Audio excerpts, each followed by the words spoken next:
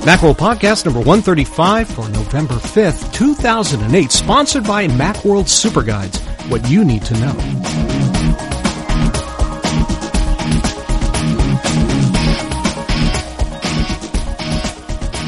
Welcome to another Macworld Podcast. I'm your host, Chris Breen. Now that the distractions of the U.S. elections are over and we have a new president-elect, many of us can turn our attention back to our favorite subject, Apple and its related and sometimes not so related technologies. In this episode of the Macworld Podcast, we dabble a bit more in the not so related areas of technology, looking first at Twitter and how it can be used for purposes other than announcing to the world that you've purchased a new pair of pants, and how recent developments in the media business are changing the way we watch TV. That look at Twitter comes in the form of my interview with the St. Paul Pioneer Press's technology writer Julio Ojeda Zapata, who's ready to release his new book, Twitter Means Business. And our look at TV and technology is guided by Macworld editorial director Jason Snell and senior editor John Seff, who have respectively written articles about Netflix's Watch Instantly feature, which has recently come to the Mac, and Western Digital's $130 set-top media box, the WD-TV HD media player. Before we get to those interviews, a little news and commentary.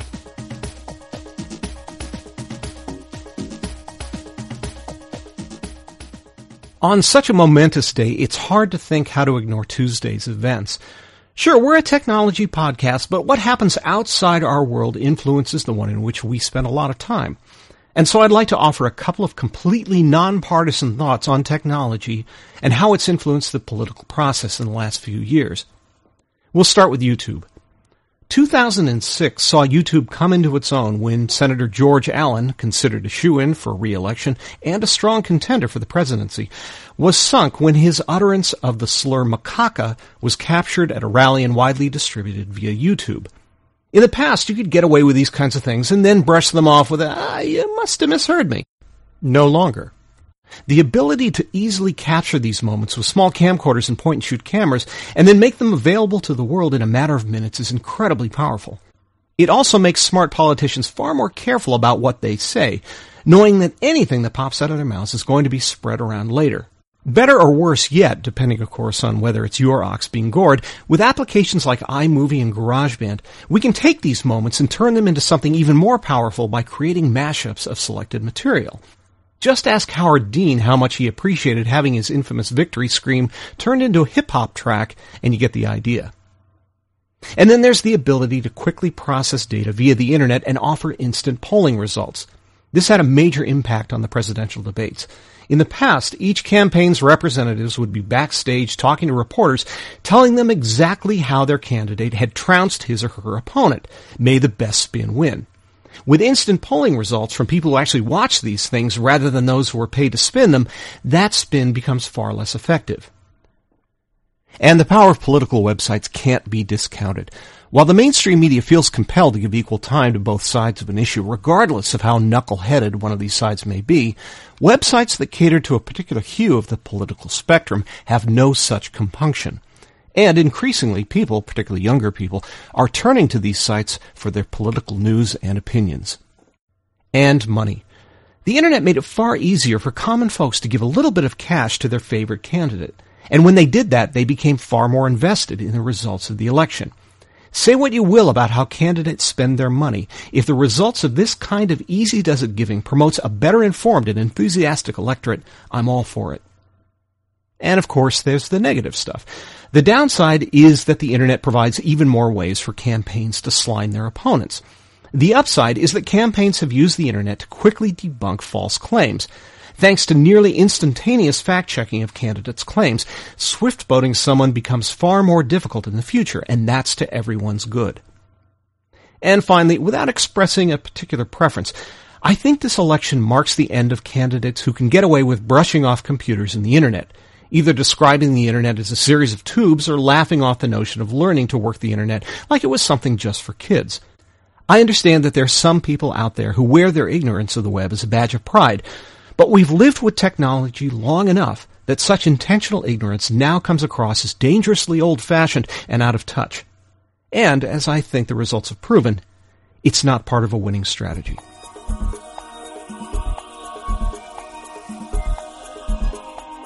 And now I speak with Julio Ojeda Zapata about Twitter. I'm joined by St. Paul Pioneer Press technology writer Julio Ojeda Zapata, who's nearly ready to release his book about Twitter entitled Twitter Means Business. Given Twitter's increasing buzz and some of the misconceptions about it, I figured it was time to check in with someone who knows his tweets from his twits. So thanks for joining me, Julio. I really appreciate you having me on. I'm a big fan of the show. Oh, well, thanks, and I'm a big fan of your writing. Let's start with the basics for those who aren't familiar with Twitter. What exactly is Twitter? Well, Twitter's a service that lets you post text snippets, messages that can't exceed 140 characters. It's been compared to blogging in miniature. In fact, it's often called micro-blogging. It has elements of instant messaging and email as well, because it's a great way to sort of communicate with all your buddies. You can blast out messages to all your friends, and they're able to respond. So it's a hybrid service, and it's, in fact, it's something completely new. It takes elements of this and that and creates a new experience that has become quite popular. Right. Now, I think a lot of people who haven't used Twitter question its usefulness, thinking that it's largely a way for self-absorbed people to blather on about the minutia of their uneventful days. For example, they tell people, hey, I had bacon and eggs for breakfast, which thrills me not at all. So certainly those kinds of tweets exist, but what else can be found on Twitter? Well, I'll be the first to admit I blather quite a bit, especially about things like burritos and other items that I'm fond of. So I'm guilty of blathering at times. But Twitter is a serious tool in some cases. I'll give you an example. We're recording this on Election Day, and my newspaper is taking polling place reports from Minnesota voters, and it's asking voters when they tweet, put this code word in your tweet, and that makes it easy to sort of follow all these reports as they're being filed. So it's become a way to carry on group conversations, to sort of achieve a water cooler effect where lots of people are sort of comparing notes on important topics of the day. So, at times it can have a very serious purpose. Then, as somebody who's on Twitter, how do you follow those threads and those tweets that are interesting like that, rather than sort of being inundated with, what I had for breakfast? It's, in the case of the election, here at my newspaper, we're asking people, if you voted today, put this particular code word in your tweet. And then later, anybody who wants to see everything that is being said, find all the tweets that have this code word, MN votes. They can pull it up in a search engine, and that's a handy way to sort of see history unfold, in fact, because you see all these people all using the code word, all reporting, from their voting experiences. And a group conversation ensues. There's a big water cooler effect is created, and it's quite exciting to watch, in fact. All right. Now, the title of your book, Twitter Means Business, suggests that Twitter can be useful for businesses. How is that? Well, a lot of internet-savvy companies are sort of realizing that there's a lot of people out there that are in some cases talking about them, and so they're realizing, if people are talking about me, about my company, about my product, maybe I need to keep track of that and see if people are angry with us about something we did, and if so, we can fix it. And in some cases, companies are even getting on Twitter and joining the conversation and engaging in conversations with their customers. One prominent example is Comcast. There's a guy at Comcast who's set up a Twitter monitoring team, and they monitor the Twitterverse, as it's called, for signs of discontent. If somebody's pissed off about their Comcast service and they say so on Twitter, they can spot it and contact that person and try to fix it. That, in fact, has happened to me. I was my Comcast internet connection was flaky one evening, and I was annoyed, and I said so on Twitter, as Twitter users are prone to do. And I'm not kidding. 5 minutes later, my phone rang, and it was Frank Eliason of Comcast, asking me, gosh, is there anything I can do for you? Full disclosure, he and I had already talked for my book, so he kind of knew who I was. But, he does that for just about anybody. If you're pissed off about your Comcast service and he sees that, he'll get in touch and try to fix it for you. So are businesses just using Twitter as a defensive tool? I mean, how often do you go onto Twitter and say, gosh, Comcast is working really well today? The thing I discovered in my book was that businesses are using Twitter in a lot of different ways. Twitter is a very simple service, and therefore it's very malleable. It's very flexible. It can be adapted for a number of purposes. So companies are using it to promote their products, for customer service, for just relationship building. If you make a friend of your customer, that customer is less likely to abandon you. They're using it. A lot of companies are using it internally for communication among their workers. Web savvy PR agencies in many cases are very Twitter centric. Everybody at the office has a Twitter account, and this is how they interact. This is very handy for companies that have people all around the country or the world. It's a great way for people within an organization to communicate. So the lesson from my book is there is no one way for companies to use Twitter. There's a million ways. It's a very adaptable service. And in case study after case study, I've documented how this service is highly, highly adaptable in a business sense. I admit that I've come to Twitter only recently, just in the last few months. And I have to say I'm confounded by the etiquette of it. I have people follow me, and I don't know, should I follow them or not follow them, or how do I read all their messages?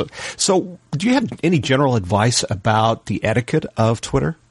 Well, I apply different criteria. Like, for instance, I have several accounts. One is related to my book, and I follow everybody who follows me because obviously I want to promote my book. I have a personal Twitter account, and I apply different criteria. In that case, for instance, I'll automatically follow anybody in my home state of Minnesota here, and I'll somewhat more selectively follow people in the technology world, in the media world, people that are already engaging in conversations that interest me. So for my personal account, I'm a little more selective, and I also, I'm a Twitter animal here, so I have a Pioneer Press Twitter account as well. 3 accounts and counting so far, and with the Pioneer Press account. Also, anybody who expresses an interest in the account, I'll follow them automatically. So, it's really, a lot of people are super selective. They only want to follow and be followed by a very small group of people. And others, go to the complete opposite extreme and literally have tens of thousands of followers and follow tens of thousands of people. And, how they keep track of that, I have no idea, but they do that. Okay, so you're also a news guy, and I understand that you used Twitter to help your paper during the recent Republican National Convention. So what part did Twitter play in your coverage? Well, my editor, I compliment my editor for coming up with the idea, and not me. He knew I was interested in Twitter, and he called me into his office one day and suggested, hey, we should use Twitter to sort of promote our coverage during the Republican National Convention. So his initial idea was, just flog our content, promote ourselves in the Twitterverse, and for the week that the convention was going on, I did that. But our use of Twitter during that event evolved. Like, for instance, police were raiding the homes of protesters. There was a lot of police activity going on, a lot of arrests, a lot of tear gassing, a lot of mayhem, and very quickly Twitter evolved into a way of keeping track of that activity, because a lot of the protesters, a lot of the organizers, the anarchists, as it were also using Twitter, so we could sort of follow their activities literally block by block. In fact, I'll tell you something funny. In the newspaper business, years ago, police scanners were very important. We used to monitor chatter on the scanners. And I had an epiphany. I was sitting at my desk one day. My iPhone was in the dock, was in its charging dock. I had configured the iPhone to selectively follow a number of crucial RNC-related accounts, so that their tweets would come in via instant messaging. I'm sorry, via text messaging rather.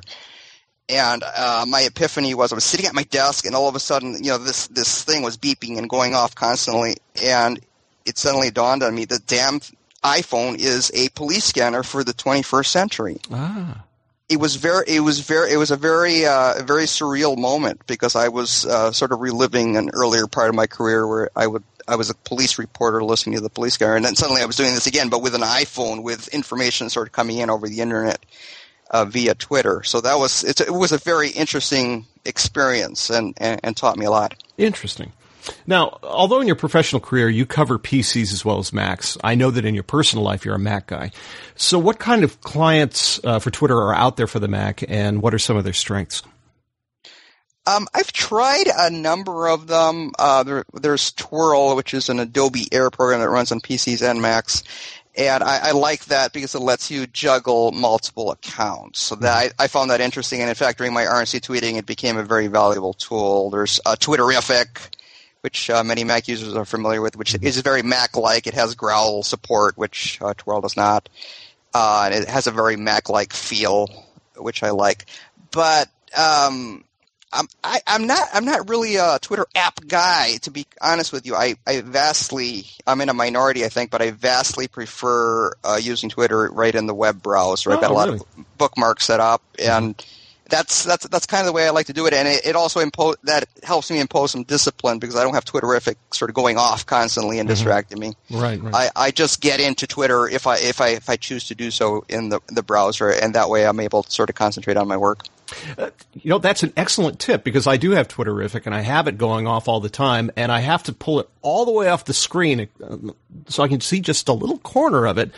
And then every 15 minutes or so, I drag the window over and look at it and scan to see if anything else is interesting there and then put it back again. Because you're right, if you just close the window, it's popping up constantly and then you get nothing done. So, good tip. I follow hundreds of people, so if I had Twitterrific running and the growl windows were popping up, I'd never get anything done because my computer would just be besieging me. That just wouldn't work. Yeah. Okay, let's talk Twitter and the iPhone and iPod Touch. There's several Twitter applications out there for these portable devices. So what particular advantages does Twitter on the run bring? Well, to go back to my example during the RNC, Twitter via text messaging is very handy, although it's best used with a select number of accounts, the ones that are very important to you, because text messaging tends to be disruptive, sort of in your face. You don't want it to be going off constantly. There are, just like on the Mac, there are apps, Twitter apps you can stick on the iPhone. There's Twitterrific and some others. But again, I hate to sound like a broken record, but the web experience works the best for me. There's a web app, as it were, called Halo, Halo, which I've been comparing it to the physical apps, the ones you install on the iPhone, and I find Halo to be vastly superior. It has a great interface. All the features I need are in there. The web interface is it's highly responsive. It's attractive. It does what I need. It has this weird thing where it keeps making me log in all the time, which annoys me greatly. But other than that, Halo rocks. I just love that thing. I'll give it a try. One mobile app that I do like is Twinkle.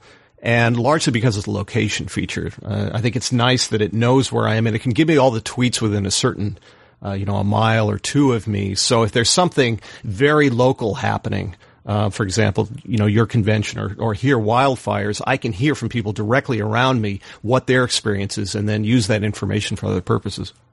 And I've been using the Android-based G1 phone from T-Mobile, and that device is mirroring the iPhone in that a number of Twitter clients like Twitly and TwitDroid are sort of coming on the scene. And in fact, I was voting today, and I was tweeting the whole thing as I voted, and I was doing that on an Android phone with the new Twitly. That was kind of fun. I was kind of flailing away on the physical keyboard as I did my civic duty, which was very interesting. Very nice. Well, this is completely off the subject, but just before we close, how is that Android phone? There are a couple of things about me you should know. I'm a big Google guy, so if you hand me a phone that has Google baked into it, I love that. Yeah. I love the physical keyboard. Using the virtual keyboard on the iPhone drives me absolutely insane. I just hate it. But given a choice, if I were going to choose between the two devices, Apple is second to none in fit and finish and just sheer elegance and beauty. It's just a better executed device overall. The iPhone is just, I would choose it hands down over the Android phone, but I look forward to seeing future devices with the Android operating system built in, and it's good to see competition in this field. Cool, very interesting. Okay, so where can our listeners go for more information about you and Twitter? My book, you can find out about my book at twitin.biz. That's TWITIN.biz. And I also write for the St. Paul Pioneer Press, so twincities.com/tech test drive. And then my blog is at yourtechweblog.com. And do you want to give out your Twitter handle? JOJEDA. Excellent. I look forward to hearing from folks. Excellent. Well, thanks very much for joining me, Julio. I enjoyed it. Before Jason Snell, John Seff, and I talk TV, a word about Macworld's Super Guides.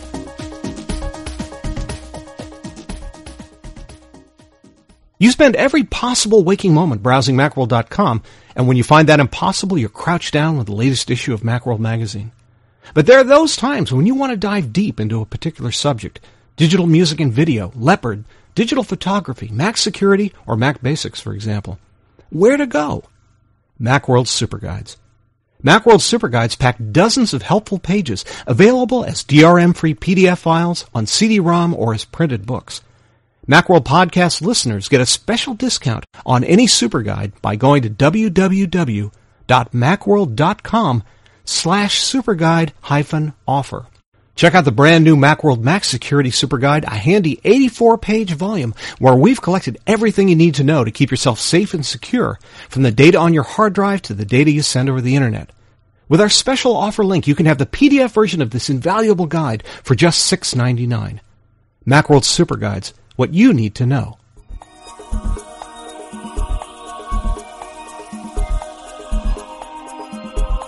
And now Jason Snell, John Seff, and I talk TV and the Mac. I'm speaking with Macworld editorial director Jason Snell and senior editor John Seff, and the subject is television and how to get the kind of modern media we find on our Macs and the web onto that television.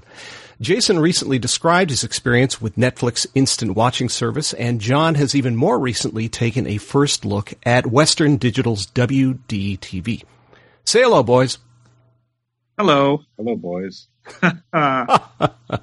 Jason, let's start with you. While it hasn't given up its disc in the mail service, Netflix has made some interesting moves of late in the streaming content area. Can you describe what they've done?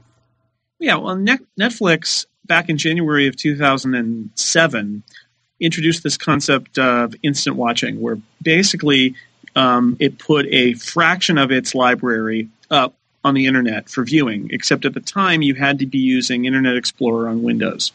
It's come a long way since then. They have been rolling out this year hardware boxes, not actually from Netflix, but different hardware manufacturers have integrated Netflix instant viewing capability in their boxes. The most notable one is from Roku. It's a $99 box that I reviewed for Macworld, that all it does is play those Netflix instant viewing movies and TV shows on your TV, and it's going to be embedded in a lot of devices. There's I guess a Toshiba Blu-ray DVD player. No, not Toshiba. It's John, do you remember who makes that DVD player? Blu-ray? Maybe LG or Toshiba. Yeah. I forget who makes that. Yeah, it's a Blu-ray DVD player that there actually is going to be a software update that makes it compatible with instant watching for Netflix. And then the big news for Mac users is this week they opened a public beta. Last week I got a preview of it, of a Mac version of instant viewing, where basically you bring up your web browser and you go to Netflix, and if you've got this enabled, you'll see that a bunch of movies and TV shows on there have a play button now, and you can actually play over the internet. And for all but I think the cheapest Netflix subscription, you have an unlimited amount of time to watch this stuff. Now, the biggest piece of criticism I hear about Netflix Instant Watching is that the selection isn't very good, and that's true. It's a lot of older stuff, documentaries, TV shows. It's not stuff that is just out on DVD. There's some stuff that's in the pay cable window because they have a deal with Starz now, where movies from Starz are part of the deal. Netflix would like it to be everything, but it's not. It comes as part of your Netflix subscription. So really what you're doing is you're getting the discs in the mail, and that's how you're going to get your new releases. But that subscription is supplemented with a whole bunch of stuff that you can stream whenever you want. And I can tell you, having had this Roku Netflix box for several months now, I actually do use it a lot. My wife uses it a lot, mostly for old movies and TV shows. Lots of TV shows that are available this way. And unlike with Netflix, where you order a disc and you get 3 episodes and you watch them and you send it back, with the Netflix player and instant watching, you can actually just sit there and go through one after another, and they all just come down over your internet connection. Yeah, the other thing I was going to point out is that, as Jason mentioned in his write-up, that it is Intel Macs only. Right. It should be said. It uses Silverlight from Microsoft, and this is one of the rare examples of DRM technology to manage copy protection of digital media that is not part of the Apple platform, but is running on Mac. And the way they do it is it's Microsoft's Silverlight platform, and it's their web browser plugin, and that plugin only runs on Intel-based Macs. So this is instant viewing for Intel Macs only. Right. So how's the quality of this? Clearly it's not going to be something like you're going to get on a DVD, but is it watchable? It's watchable. It varies. If you've got a better connection, you're going to find that some of the stuff looks pretty good. Not new releases, but the sort of Stars releases, they look pretty good. Some of the older stuff looks really bad. I'm gonna mention Doctor Who here, the classic Doctor Who, which didn't look good to begin with, and whatever they did to encode those, it looks terrible. Also, if you have a bad connection, have a slow connection, it scales down the bit rate, and you're going to get lower quality. But it's not going to be HD quality. It's going to be more like VCR quality. But you get used to it. It doesn't look terrible. It mostly just looks a little bit soft. And for some things, it looks perfectly good. There are a few things I've tried to play and I found unwatchable. But generally, the stuff looks okay. It's not going to confuse anybody into thinking that it's high def. But it doesn't look bad. On a computer screen, it looks okay. And on a TV screen, I've got an HD TV, and it doesn't look like HD, but it doesn't look bad. I think I rewatched the entire first season of 30 Rock on Netflix Instant Watching, and it was enjoyable. John, give us a lowdown on the WDTV. So I believe its long official title is the WDTV HD Media Player from Western Digital. And this is a device that lists for $130. And what it does is it lets you take USB hard drives or camera or camcorder or any other USB-based mass storage device that has video, audio, and photo content on it, and connect that to the WDTV, and then you connect the device itself to a television, and it lets you play that media on your TV. Okay, so what's the interface like for that? The hardware-wise, there are 2 USB ports on the WDTV, so you can plug in up to 2 USB drives at one time, and then you have either an HDMI connection to connect to an HDTV or a composite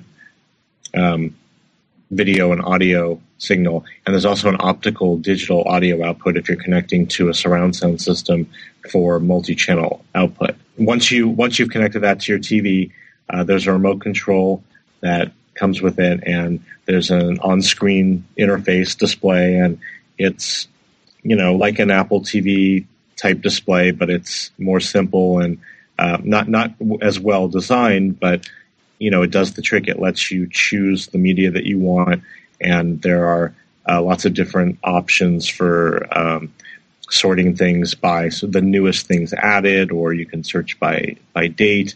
You can actually search for particular file names, so you can find everything that's on those USB drives. All right, so when you're loading this thing, is this kind of like a dumb MP3 player where you just put everything in the root level and it shows up within hierarchies that way? Yeah, you can put media onto your USB drives either in folders or just onto the hard drive. I actually tried both. I created video, audio, and photo folders and put some content in those, but then I also just put some content on the root level of the hard drive that I was using, and it sees everything as if it were just all in there. You can search by folder. So if you want to make a folder that's vacation photos from last summer, you can do that, and then you can only choose that particular one and do a slideshow from those photos, for example. But what makes it really interesting is that it has support for HD video up to 1080p, and it supports a lot of different video and audio formats. So it's a lot more extensible, I guess you would say, than an Apple TV, because as you know, an Apple TV doesn't support 1080p resolution, and it also doesn't support as many video formats. This can play back MPEG 1, 2, 4. It can do Windows Media 9, AVI files, H.264, Matroska video, which is those MKV files that can encapsulate, a high definition video signal with a multi-channel audio signal. So it really offers you a lot of different ways to play video. Can it see the metadata in there, or do you actually have to label things like, no, this is episode 1, this is 2, this is 3, this is 4? I believe if there's metadata, if you've tagged the files already, I believe it can read that. But one thing to point out is that it cannot work with any protected content. So it will not play back anything you purchase from the iTunes store, videos or audio, and it won't work with Amazon Unbox or any of those other ones that are protected content, because it can't. It doesn't have any DRM understanding. So it basically can take unencrypted files that you have and play those back. Now, presumably, Western Digital would like you to use their hard drives for this, but do you have to do anything special to use a hard drive? Can you use a key drive, for example, or do you have to format the drive a particular way? I didn't try a USB stick. My guess would be that it would probably be too slow to feed the data that you would need, but they do recommend, and it's designed to work with their My Passport hard drives. They're portable hard drives, and when you buy the kit, it actually comes with a stand that holds that hard drive, so you can have it right next to there. But it should work with pretty much any USB drive. And when I got a drive from Western Digital, it was formatted as a Windows volume, which worked just fine. Formatting as a macOS 10 extended journaled volume gave me an error message. It said it should still play, but I couldn't get it to dismiss that error message. So then I reformatted the drive as just plain old macOS extended, and with that I was able to play back content, and it was able to read it just fine. All right, so how does it look? The video quality looks pretty good. The interface can be a little sluggish, and getting through the various menus can take a little time. But I was able to play back some 1080p clips on my 1080p Sharp Aquos TV that I have at home, and things looked pretty good. I did see some people asking questions on our forums about the colors. One person was saying that they had some issue with pinkish colors, and whether that is an output question with their particular TV or what, I'm not sure. But I was pretty impressed with the quality, and it looked really good. Oh, okay. Now, through all this, we've got Roku, we've got Netflix, TiVo's now with Netflix as well. We've got this kind of device from Western Digital. And in the meantime, there's Apple sort of sitting on the Apple TV. And I guess in the last financial call, Apple or Steve Jobs once again said, no, it's still a hobby. It's a hobby again. When it wasn't a hobby and now it is a hobby again. What's happening with Apple in all this? Well, I'm not sure whether Apple thinks that it's still a hobby in the sense of their product or in the sense of every product.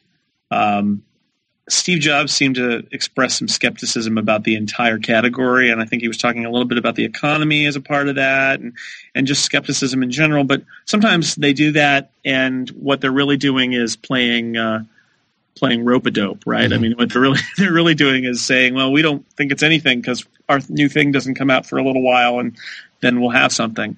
The Apple TV has been pretty static. They haven't done a lot with it. They've got the update that happened a while ago for 2.0. They had the 2.1 update where they made a few minor changes, and the most recent update that added some HD and iTunes support, which was really already there. It just talks to the HD downloads that are available from the iTunes store now.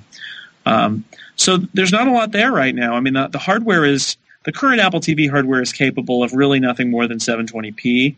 So as an HD source, they would probably need a hardware update. But there are formats that they could support that Apple just isn't interested in supporting, because as far as Apple's concerned, the Apple TV is really about content Apple has approved, and that means iTunes Store content and podcasts, really. Which is not to say that we don't use it for other things. I think all of us use the Apple TV for all sorts of things, but you have to get it in the right format. You have to do H.264, and then you can convert everything. I mean, I believe we all have Apple TVs with access to DVDs that we own that we've converted into Apple TV format, and it's very convenient for that. It's just that you've got to find the software to do it. You've got to use Handbrake to get it down into the right format, which isn't something. Handbrake isn't a piece of software that a lot of people even know about. Right. Well, and speaking of getting other material on there, could we see a show of hands on the number of people in the room who have hacked their Apple TVs to play other things? Well, I will raise my hand. My hand is not raised yet, but it's sort of halfway up because I'm planning on it. Yeah. Mine is halfway up because I've done it, and then I took it off, but I'm going to put it back on again, so maybe I'm 3/4 of the way up. So I just did it last week. All right. Well, describe the experience. Well, I was reading about there's this new sort of social networking / video sharing thing called Boxee. It's a piece of software. It's a website, and the first version of Boxee came out, and it runs on OS X, but it also runs on Apple TV. And I thought, well, that's interesting. How does that work? And what actually caught my eye was that Boxee does some intelligent things about attaching to other internet video streams. So it plays clips from CBS and Comedy Central and from Hulu, which I was kind of intrigued by because Apple TV doesn't support anything like that. In Hulu, you can watch a lot of the same things that you'd buy on iTunes for $1.99 for free, as long as you watch a minute maybe of commercials along with it. So it turns out there is this piece of software called ATV USB Creator, and you download it and you run it. And what it does is it goes over the internet and downloads a bunch of binaries from various places on the internet and loads them all up on a flash drive, a USB stick. It's got to be 512 megabytes or larger, and I happen to have a 2 gig stick at my house, so I formatted it, Mac format, ran ATV USB Creator, and it was surprising how easy it was. You unplug your Apple TV, plug the stick into the USB port on the back of the Apple TV, plug in your Apple TV, and within a matter of about 30 seconds, it puts up a bunch of command line kind of gibberish, and at the bottom it says, okay, now disconnect the USB thing and plug the Apple TV back in. So that's what I did. I unplugged it, took off the USB thing, plugged it back in. That was literally all I had to do for the hacking part of the process. It reboots, it works fine, but there's a new menu, which is this Boxee XBMC menu. And then from there, you run the second part of the process is basically you update those programs to the latest version. And then I think you restart the Apple TV one more time.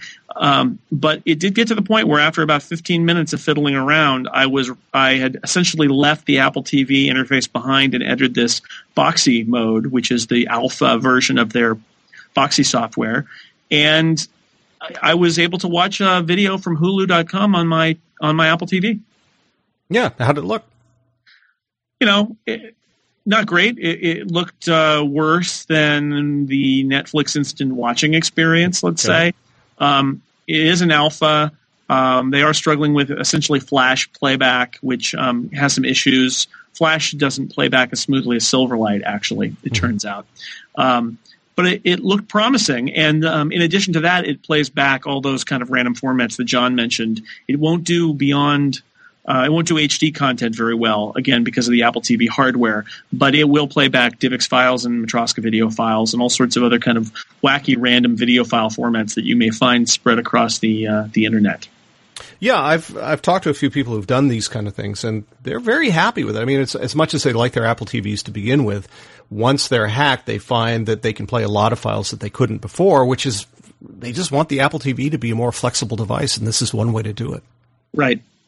And Chris, as you mentioned that you had installed this stuff before and then you went back. So if something doesn't work out and you don't like how it's working, you can just restore your Apple TV to factory settings and be back to square one. Exactly. This is just like hacking or jailbreaking a phone or iPhone or an iPod Touch. If it doesn't work out, restore it. It's back to normal, and then you've got basically your default player back again. And the next time you update your software on your Apple TV, it may wipe out the hack that you've installed. Well, right. It is true that whenever you talk about hacking anything, it can be a little bit scary.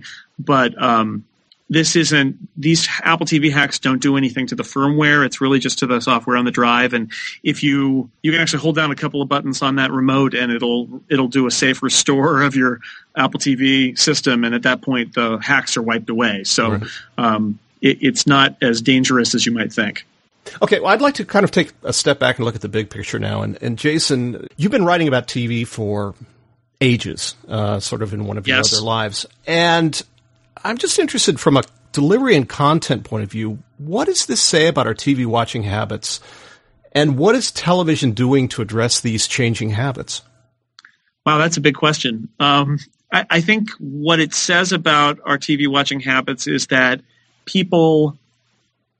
this revolution that really started when TiVo arrived has broken through, where people don't want to watch TV in the way that we all used to, which was be at a certain place at a certain time on a certain channel and you can watch TV. I think now people want to watch TV on their own schedules, and they'll still watch at a certain time for an event, but like at the Super Bowl or something. But otherwise, they want flexibility and freedom. And for a while, the TV networks, and they all seem to be fighting that. And it seems like in the last few years, they've realized they can't fight it and they need to embrace it. And so we've seen Hulu and we've seen iTunes and we've seen, individual network websites with their own streaming systems. And we've seen a lot of that different stuff. And now you can watch over the internet, and you can take it on your iPhone and watch it on your iPod and watch it on your computer.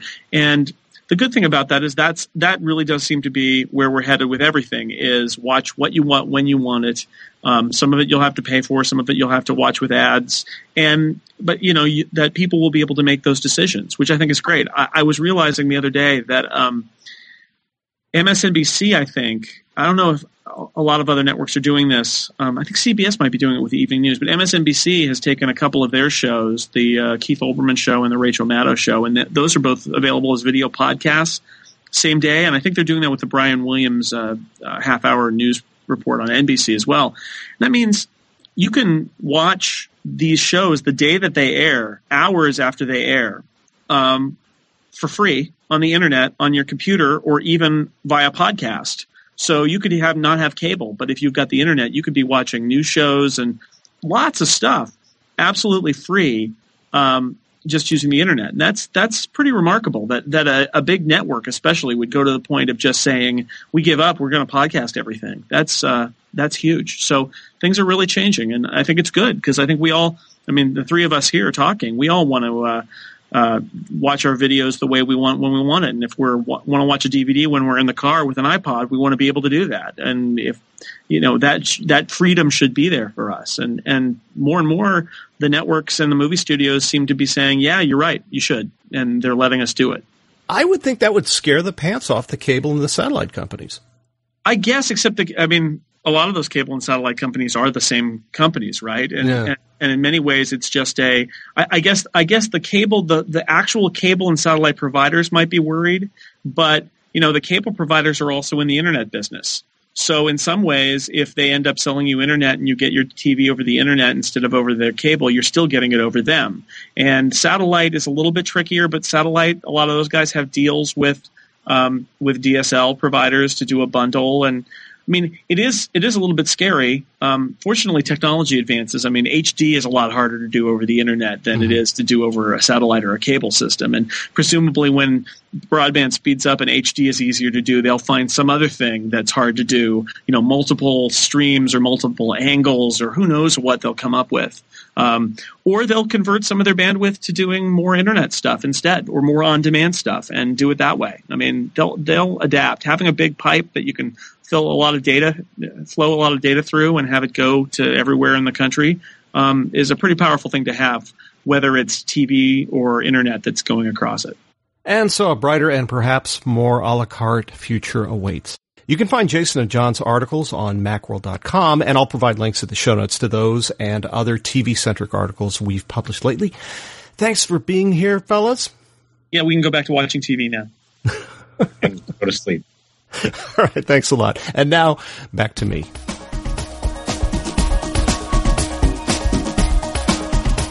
Thanks, Me. That wraps up this edition of the Macworld Podcast, sponsored by Macworld Super Guides, What You Need to Know. Macworld Podcast listeners can get a discount on any Super Guide by going to www.macworld.com/superguide-offer. I'd like to thank Julio Ojeda Zapata, Jason Snell, John Seff, and of course you for listening. If you have any comments or questions, feel free to drop us a line at podcast@macworld.com, or you can leave us a voicemail at 415-520-9761. This is Chris Breen reminding you that you can find more Apple, Mac, iPod, iPhone, Apple TV, and technology news, views, and information at Macworld.com. Thanks very much for listening. See you next time.